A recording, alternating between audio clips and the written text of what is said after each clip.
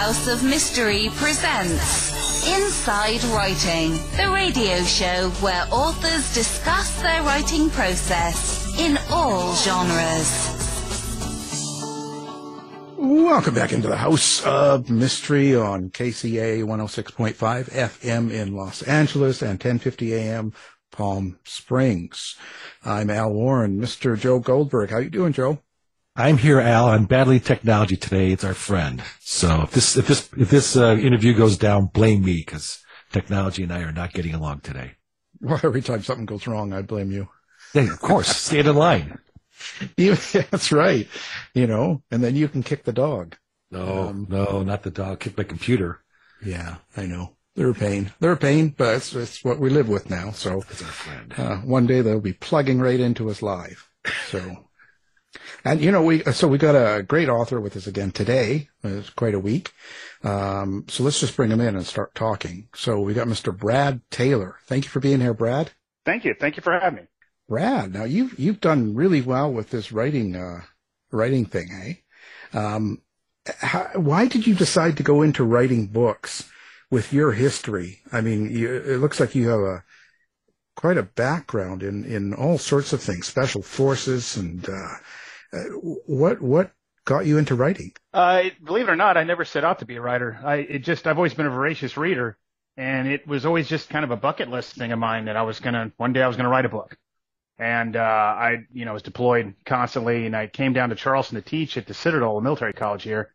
And I found I had a ton of time on my hands after leaving the special mission unit at Fort Bragg and coming here. And so one day, I just told my wife I want to write a book.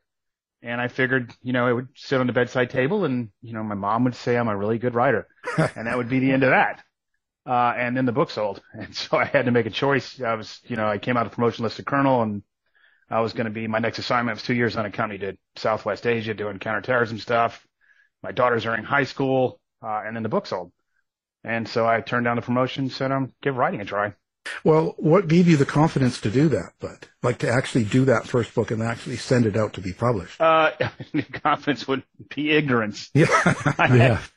I had no idea how hard it was to be published, or how hard just how the publishing industry works. And I didn't know any of that. It's completely outside my wheelhouse. So it was just a confidence born of, heck, why not? Let's do it. Yeah. Oh, totally. And so have you adapted well as things have changed, like social media and all this stuff? Now you have to be present in not just going to bookstores. Now you have to go all over the place and on social media and stuff. How do you like that? Yeah, that was probably the hardest thing, because I was most of my military career was classified, and I never had social media. You weren't allowed to be on social media. So I didn't know anything about it. And in fact, to this day, I don't even have a Facebook page myself. I have an author's page, which is tied to my wife's page as the official account. And I had a lot to learn. And luckily, my wife does most of that, to be honest with you. I mean, I'm the one that does the posts and things like that, but she's the one that manages the website, manages Twitter, manages Instagram, manages TikTok, manages Facebook, all that she does. You're dancing on TikTok? What's that? No. Actually, my younger daughter set me up a TikTok account. I have yet to do anything on it. The Lord knows what's on there. I don't know. Yeah. The Chinese appreciate it, Brad. Thank you very much. Please post all your special forces secrets. Right. We want to know. Hey, I got a question for you. When you were in the military, what were your peers reading? Were they reading books that you were writing now? It depended. Most of them read kind of murder mystery type stuff. In fact, that's still what I read. Because, I mean, when you're living that life, you really don't want to read about it. Most of the stuff, everything I write is pure fiction. There's no such thing as a task force. I invented that out of whole cloth. And obviously, if people ask if you were really going to write a real story of how it really is, it would be 500 pages of PowerPoint briefings. And then the last chapter would be mission denied. So exactly. It's a much slower burn than, any of these books have. So, I mean, I bet doctors don't read medical thrillers and things like that. And so we really didn't read much in this genre. Well, I can't help but think that your experience in the military has an influence on your writing. Oh, yeah, definitely. I mean, you can't help but do it. But I think that would be with any writer. I mean, if you're going to write a scene about doing something in a grocery store, what would you think about? You'd think, what was the last grocery store I was in? If you write a scene about riding a bike, you'd think about what's it like to ride a bike. So when I'm writing a scene about a gunfight or, operational planning or special forces or any of that kind of stuff, yeah, obviously I'd fall back on my experiences. Well, just for make sure if no one's read the Pike Logan books, then you're way behind. Get on the books, Brad's books. But what was important to you, since you have such a deep background in special forces and as an educator, and special forces kind of across the spectrum of that also, what was important to you to get across in your books? Well, the main thing, to be honest, like I said, first, I've just been a voracious reader my entire life. The main thing would be just to write an enjoyable book. I never set out to have, there's no hidden, political agenda or any agendas that are in any of my books. I'm not trying to set out to say one thing or another and surreptitiously, insert some kind of ideology into it. But as far as the themes go, I think that one of the things is just the morality of combat itself. I mean, too often, like in Hollywood, if these bureaucrats would get off my back and let me use a drill bit on this guy's knee, then I'd save the day. And it's not really that way. I mean, you make decisions in combat all the time. Sometimes those decisions are good and sometimes they're bad. You never make them for bad reasons, but you live with those decisions when they're done. There's an impact to doing combat. The hero is not always right. So what do you do to keep these books fresh? I mean, because this is book 17 in this series. So how do you keep the ideas coming? Is there a secret to it or something you draw from? No, I still do security consulting. So I have every morning I read feeds from all over the world of various things that are bubbling up. And sooner or later, something will strike my fancy. I'll see something and say, that would make a pretty good story. And so really, it's just the real world, things that are happening around the world all the time. For instance, in this book, the germ of the Devil's Ransom, the first thing that I started tracking on was there's a company called NSO in Israel that makes called Pegasus. And it's a zero-click malware package, meaning that most malware you get is like, as John Podesta learned, you get an email that says, hey, your FedEx package is on the way. Click here. If you didn't order a FedEx package, and you click on it and you get malware on your computer, text comes into your phone saying your dental appointment's set, and you're like, I didn't go to a dental appointment.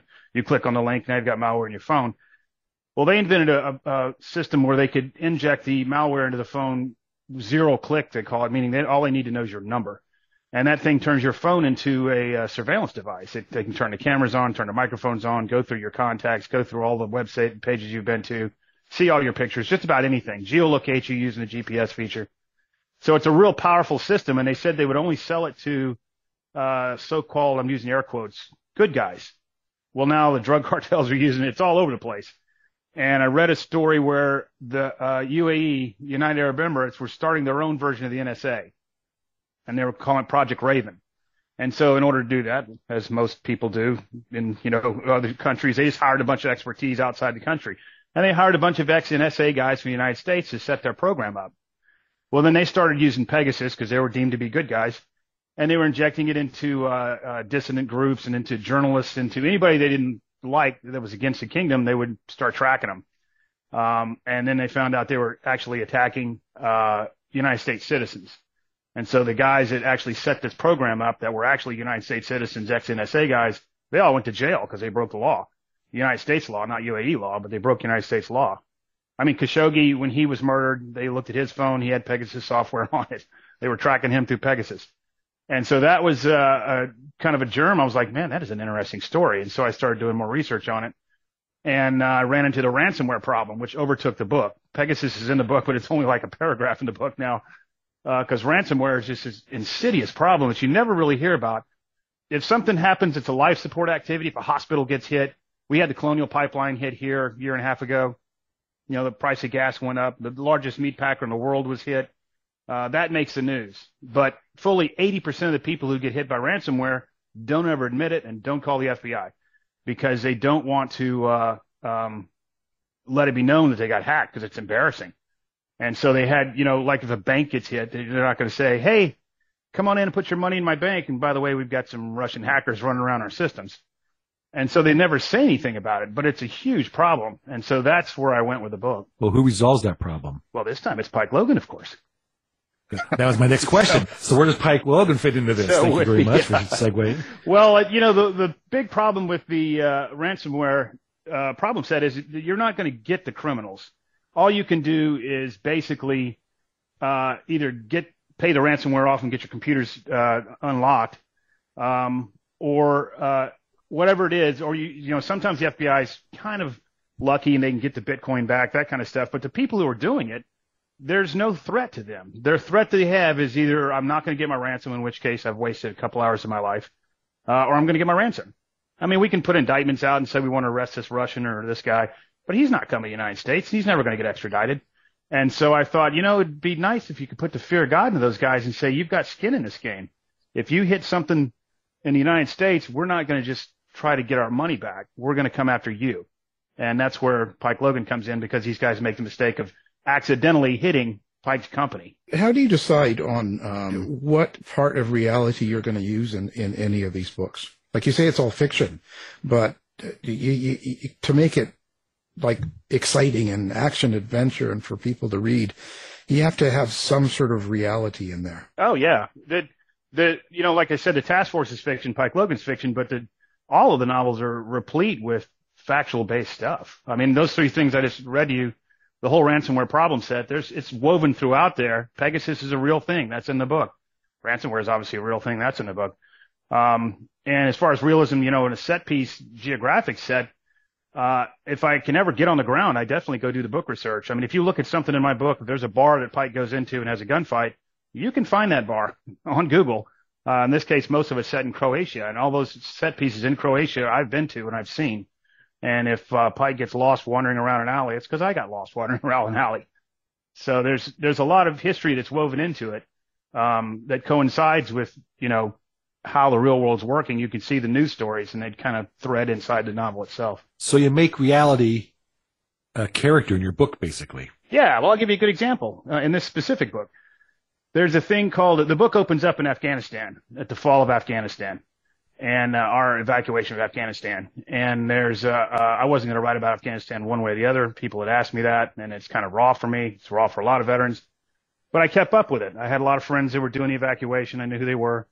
And I ran across this story called the Bactrian Treasure, which is a real thing. In the late 70s, Russian archaeologists found these tombs in northern Afghanistan, and they were just chock full of treasure that was throughout the Silk Road. So they had, daggers from Serbia and emeralds from China and stuff from Greece. To this day, nobody knows who's in those tombs. But the treasure ended up being this Afghanistan kind of a, look what we have. It was their version of King Tut. And it was this huge wad of gold. Well, when the Soviets invaded, they had the big war. And then the Soviets left in 1989. So from late 70s to 89, the treasure stayed in the presidential palace. When the Soviets left in 89, the treasure disappeared. And everybody just assumed the Soviets took it with them on the way out the door. Said, this is our payment for coming. We're taking this with us. Then you fast forward 2001. We take over the Taliban, topple them. We put in a government, and this guy, Weisendol guy, this keymaster guy, comes out of nowhere and says, hey, I got to show you guys something. And he takes a dedicated cell down to underneath the main bank vault in Kabul, and there's a hidden vault down there. And inside the vault is a Bactrian treasure. He had hidden it all these years and not told anybody was in there because he was afraid the Taliban were just going to crush it. And he had it there the whole time. Well, now it became famous, and it went around the world. Went to China and Paris and New York and San Francisco, did its own King Tut tour. And this is all a real story. Well, when we evacuated Afghanistan, the treasure disappeared again. And nobody knows where it went. Taliban said they were going to start lopping off heads. Well, here's where it intercedes into my book. Nobody may know where that treasure is, but I do in my book. I know exactly where that treasure went. And so that starts the chase going. But Joe has it. Yeah. Ixnay on the Ezra tray. Yeah. How do you keep track of your character, Pike Logan? Like over that many books, the things he does and what he does through that and what you explain about your character. Do you have some sort of system? No, I don't. I wish I did. I know some people that can, though I would give 100% to every single book. The book I'm writing is the book that matters the most right now. And I don't give a lot of forethought into what's going to happen in future books. And there's been plenty of times where I did something in book 8, and then in book 9, I was like, why did I do that? I need A, B, C, and D to happen. But I didn't. It worked very well for book 8, but it's not working for book 9.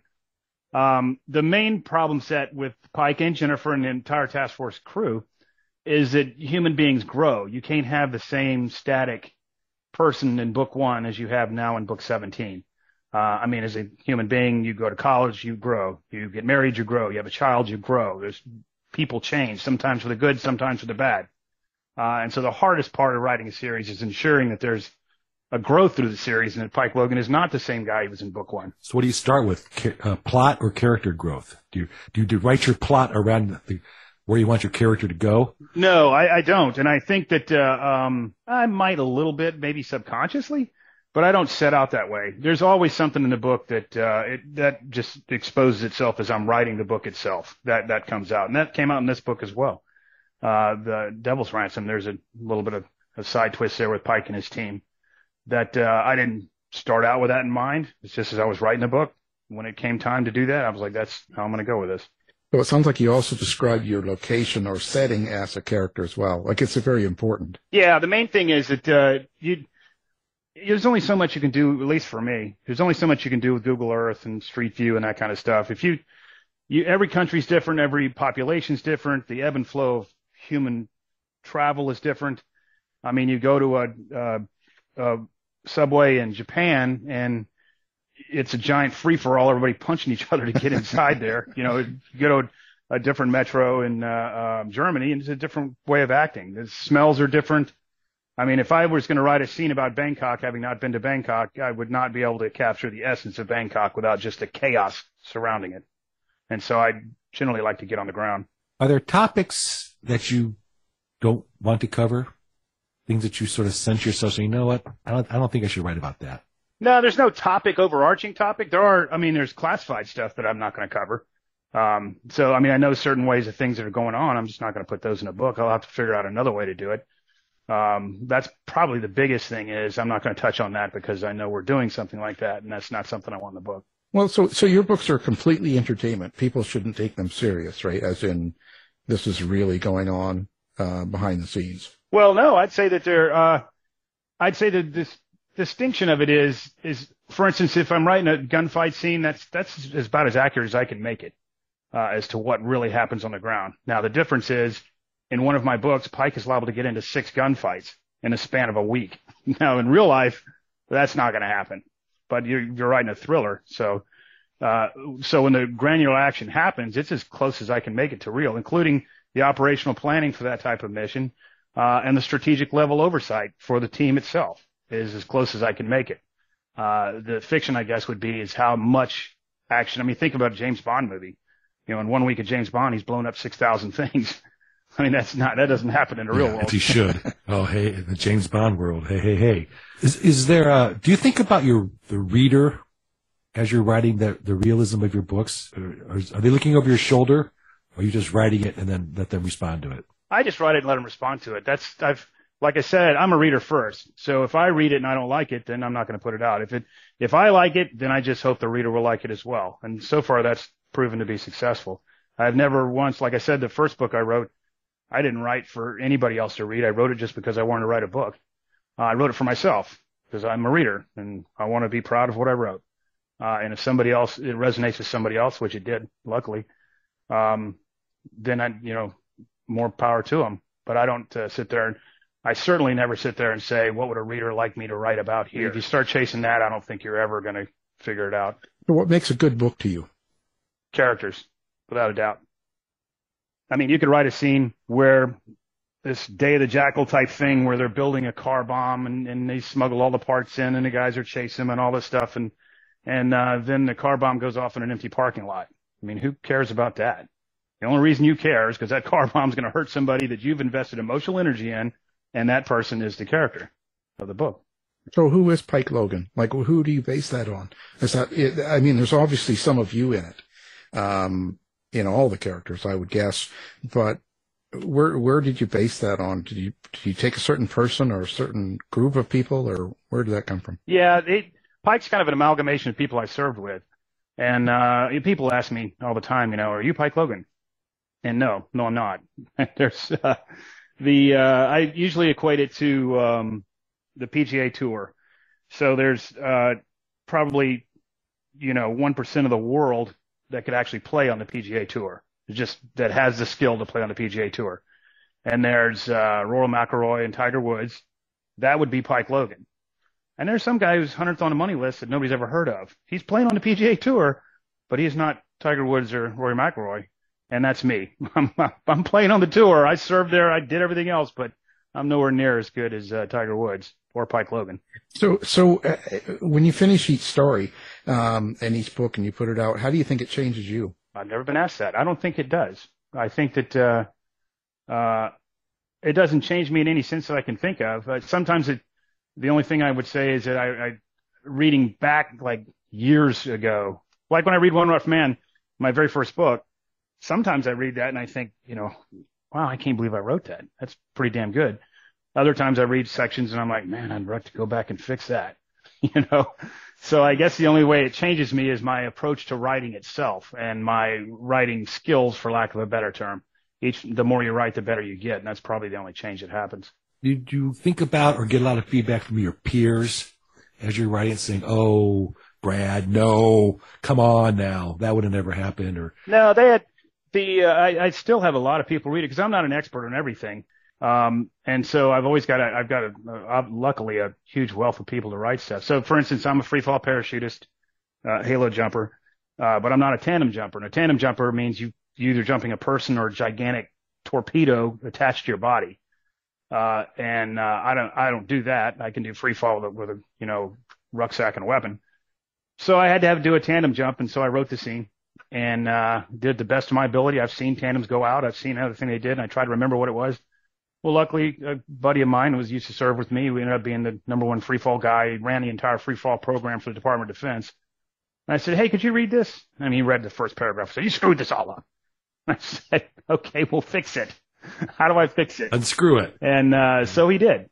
So I do have a lot of people, and they all realize you're just writing for entertainment. They know the same thing, the drill that when they say this would never happen, everything that's in my book, like I said, at a tactical level, would happen. The way they find them, the technologies used. For instance, in my last book, Into Days, actually it was American Trader 2 books ago, they were going to hit a house to rescue somebody inside the house, and they didn't know what the floor plan was. And so they hacked their Wi-Fi and got into the Roomba that was inside the house. Well, I own a Roomba, and the Roomba runs around the house and first time you do it, it takes 6 hours. The next time you do it, it takes 4 until it's vacuuming your house in 1 hour. And it develops a floor plan of your house to include where the furniture is. And then in my case, it tried to upload that to the cloud, and I was like, nope, that is not happening. But as soon as that happened on my own Roomba, I said I can use that in a book. And so I did. I mean, that's realistic. It can absolutely happen. Greg Hurwitz's last book, he did it with a Japanese toilet Wi-Fi. Tell me about selling, marketing. There's a lot out there. You become a top-selling author. Is there anything about marketing that you don't like? I think that the one thing I don't like, but it's a necessary evil now, would be social media, because it becomes so proliferating. It's almost you've got to put a newsletter out. You've got to get on Facebook, Instagram, Twitter, all these other platforms, and you constantly have to develop content for that, because nobody wants to get something about my books every day. I mean, there's got to be some other reason why I'm going to Brad's Twitter page, besides, oh, look, he's got another book deal coming out. And so that just consumes an enormous amount of time trying to keep up with that, keep up the Joneses, I guess you'd say. So, violence on the page. Do you think about what you're going to write in these action scenes? Oh yeah, definitely. And sometimes I've been accused of using too much violence, and sometimes I've been accused of not having enough violence. And Enemy of Mine, the main bad guy, this is spoiler alert, it's my 3rd book, so if you haven't read it, I'm going to tell you what happens. So at the very climactic battle between Pike Logan and the bad guy, all it is a sentence that says, "And then I went to work," because Pike Logan's written in first person. I don't even put the fight on the scene. It's not on the page. That's all I said. And I thought that was perfect for that. Other ones that I have, there's some graphic violence in it, but it's always there for a reason. There's no gratuitous violence. I never put any violence on the page that I think, if I read it, and for one problem with writing about violence is, or anything on an action scene, especially like for gunfights and things like that, I want the reader to be, I guess the best way to describe it is, you can be outside on the street corner and watch 2 cars run into each other. You've seen a car wreck. I would rather you be in the car that's getting in the wreck. that's much more exciting than watching from the street corner. And in order to do that, it's really hard to get the pace right so that the action is flowing in the reader's head, almost as a movie clip of what's going on. And so you can really slow it down if you put, too much violence in there, describing the impact of whatever's happening, whatever kinetic weapon you're using, a knife, a bullet, or whatever, that can slow the pace down. On the other hand, sometimes it's, for dramatic effect, it's really good to have that in there. But other things slow it down, and just, the descriptions you see in some books sometimes, if a guy pulls out a pistol and points it at Pike, I think the reader's got it. He's got a pistol and he's pointing at a Pike. If a guy reaches into his Kydex holster and pulls out a Glock 23 with an Armor hollow sight and his, two-handed grip with his Oakley sunglasses, I've just slowed everything down when I could have just said a pistol. And so it's a balance with me of what I'm going to put on the page. Do you visualize your books as you're writing them? Do you see it in your head?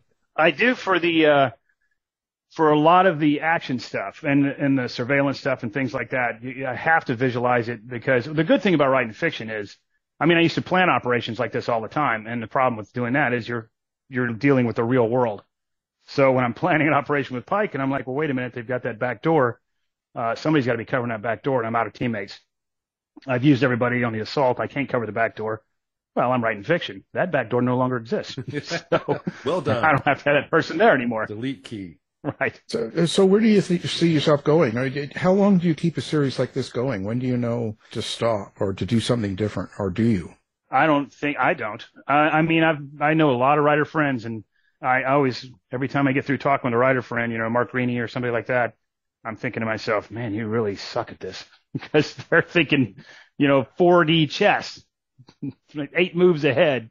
I'm thinking this one book I'm writing right now. And so, I don't know the answer to that question. I guess I'll know it when I run into it. But until I do, I don't know. I don't have any plan in my head saying, at this juncture, I'm going to quit. So you're not like the big outliner and got it all planned out and all this stuff. It's more do it as you go. Well, I do. I don't outline the book per se, each individual book, chapter by chapter, saying chapter 1's going to do this and chapter 2 is going to do that, and go all the way through.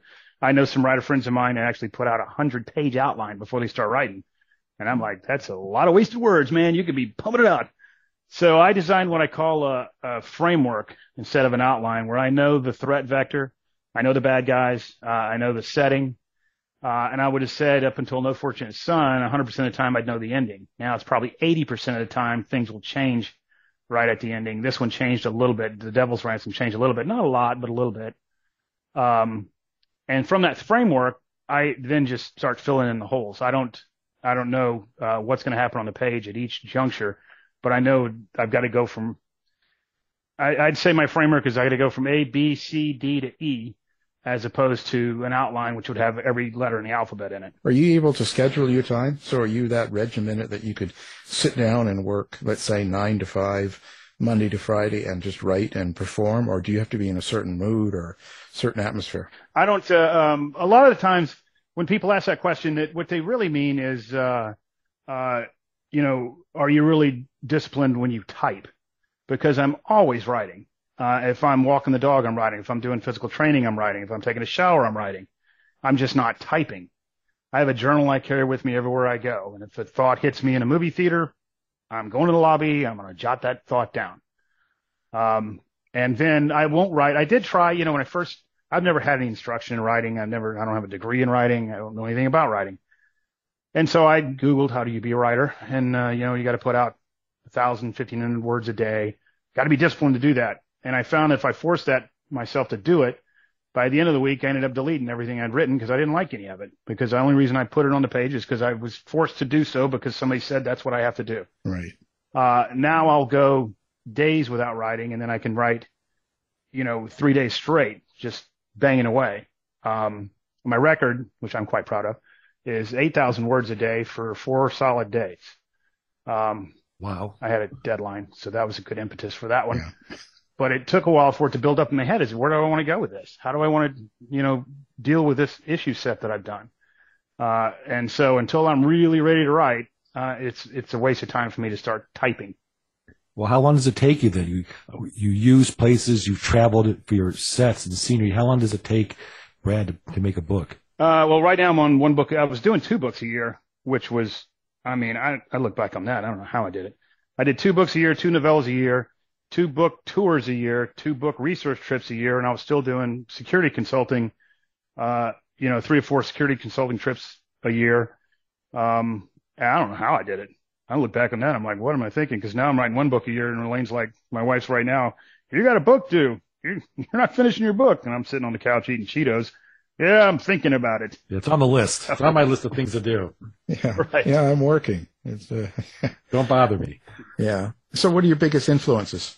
Other writers, or is there something you draw from? Well, I mean, we talked about it a little bit before, personal experience, obviously, for some of the sets, but my biggest influences as being able to write is definitely other writers. I read just about every genre there is. I mean, as a kid, I went through Ray Bradbury and Heinlein and all that, and J.R. Tolkien and Stephen King phase and Piers Anthony phase, and then went into John Sanford and Michael Connelly, and you name it, I've read them. And that's when I wrote my first book, I was kind of like, this is how I'm going to do this, because I'm basically, I guess, a good mimicker, as opposed to, I don't have any skill sets. Nobody's taught me how to write, except for the fact that I did a lot of reading. And what I liked as a reader was how I wanted to write my book, because I liked that. So therefore, I'll like this book if I write it that way. People ask me, I have Pike is in first person when he's on the page, and any other time he's not on the page, it's in third person. And I got asked, how'd you know to break that rule? You're not allowed to do first person and third person. It's either all first or it's all third. And my answer is, nobody told me that was a rule. If I knew that was a rule, I probably wouldn't have done it. Yeah. But I read Nelson DeMille, and John Corey's books are like that. And I liked how that flowed. So that's what I stole. He did it that way. John Corey, when he's on the page, he's in first person, and then the bad guys are in third. And I liked how that flowed. So that's what I did. There's no great American novel inside, Brad. You don't want to say Pike's got to take a break here for a year and I'm going to write To Kill a Mockingbird. Well, I would like to say that Devil's Ransom is better than Kill a Mockingbird. Yeah, It it's is, in fact, probably a right great there. American Yeah. novel. Sorry about that. I didn't mean to offend you. Don't violence me. Well, so how do people find you and get a hold of you? Like, what you're on all social media, and you have a website. Yeah, they can go to the website at bradtaylorbooks.com, and there's an excerpt of every single book I've written. Not the novellas, I don't have an excerpt of those, but the full-length novels, there's an excerpt of every one of them. They can get a feel for, like The Devil's Ransom, they can read the first 4 chapters of that on the website. Why write novellas? Originally, I wrote the novella. I was trying to solve a problem. I couldn't figure out how to do a character, and I had this idea in my head, because there's only so much you can do in a full-length novel for character development.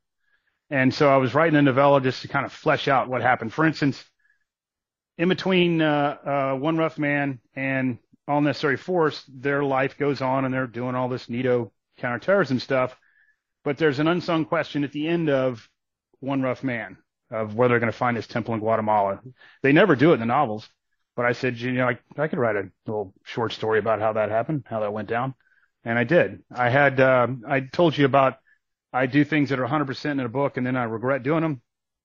Well, in Daughter of War, Amina is a Syrian refugee, 13-year-old Syrian refugee that crosses paths with Pike. When I originally wrote that book, this is another part of the framework story where things change. She was going to exit stage left at chapter 4. Her sole purpose in life was Pike was going to run into a cell phone she had stolen off a bad guy, and all he wants is a cell phone. He doesn't care about her. He wants a cell phone. Well, by the time I got to chapter 4, I liked her too much, and she ended up taking over the whole book. And it's one of the best books I've written. Well, at the end of that book, now I'm stuck with, we created Amina. She exists in the Pike Logan universe, and now what are you going to do? I mean, how's she going to fit into globe-trotting counter-terrorist guys? She's a 13-year-old. And so I wrote a novella about, okay, I got to figure out what she's going to do. And I wrote a little novella called Exit Fee, which is the last one I wrote. Actually, I just wrote one. It's not out yet, but the last one I wrote that's published. And that was to flesh out, okay, what is she going to do while they're doing all this other stuff? Of course, there's a lot of action adventure and shoot 'em up in it, but that was just for me in my own head. How do I figure this out? Pretty amazing. Well, so what's next? You got, after this book, what do you got? You got another one already in your mind or working out? Yeah, I'm working on one right now. In fact, it's like I said, Elaine says I'm late on it. You better get typing. Get to work. It's due pretty soon. And unfortunately, I picked Ukraine which is the problem with writing current events is they're current. Yeah. And so I'm trying to decipher how that's going to go. It's not set in Ukraine. It's set. We've just got back from a book research trip to Copenhagen, Sweden, Estonia, Finland, Denmark, and just got back from that. So that's where the setting is. But I'm banging away on that right now. Yeah, I guess it must be quite a distraction with all the stuff going on with Ukraine and Russia. Yeah, well, that's the hardest part is there's certain set pieces in this novel that if they go wrong in the real world, then it's going to harm my book. But I think I've kind of predicted it okay. I mean, a good example that I wrote The Insider Threat when I was doing 2 books a year. You had to have, by the time I hit the end on one book at the 6-month mark and sent that thing in, they were saying, we need the title, jacket copy, your whole plot for your next book. I mean, like the next day. And the reason for that is because they had to put a catalog out. 6 months out, they send a catalog to libraries and bookstores and say, here's the books that we're putting out. Would you like to buy these books? Well, if you don't have something in there, nobody's going to buy your book. Even if you hadn't typed a page yet, you still have to give them something to put out there. And I had nothing. I was running on empty at that point. And I said, I was doing a lot of work in the Middle East. And I said, yeah, there's this low-hanging fruit I could write about. This group called the Islamic State they're bringing in a bunch of foreign fighters. And it's a threat vector that nobody's ever looked at. If a couple of Americans or 4 or 5 Americans went over there with blue passports, I mean, blonde-haired, blue-eyed Americans with blue passports, went over and were trained up by the Islamic State and then set free to cause havoc, that would be a threat. And so that's what I went with. Well, halfway through writing that book, the Islamic State became ISIS and took over Mosul and half of Iraq and all of Syria. And I was like, oh, no, we're going to wipe them off the face of the earth. My book's not going to be worth anything. Yeah. Of course, that didn't happen. And right. Look how prescient Brad is. His book came out right when they took everything over. Yeah. But there's threats that are out there that I try to keep a pulse on and see which way they're going to go. And in this case, hopefully I'm predicting correctly which way Ukraine's going to grow. In a grand geostrategic sense, I don't mean, tactically, is this town going to fall or something like that? So there's a couple of things that could happen that if I guessed wrong, then the book's going to look pretty ridiculous. Well, you've never had it happen, but you know what I mean? It's come close, but you haven't had a book that you've had to not publish because of that. Well, no, I'd still publish it. It would just be, there's one thing that's going to happen. Sweden's going to join NATO, I think, before the book's publication. That is a factor, and that's part of the plot.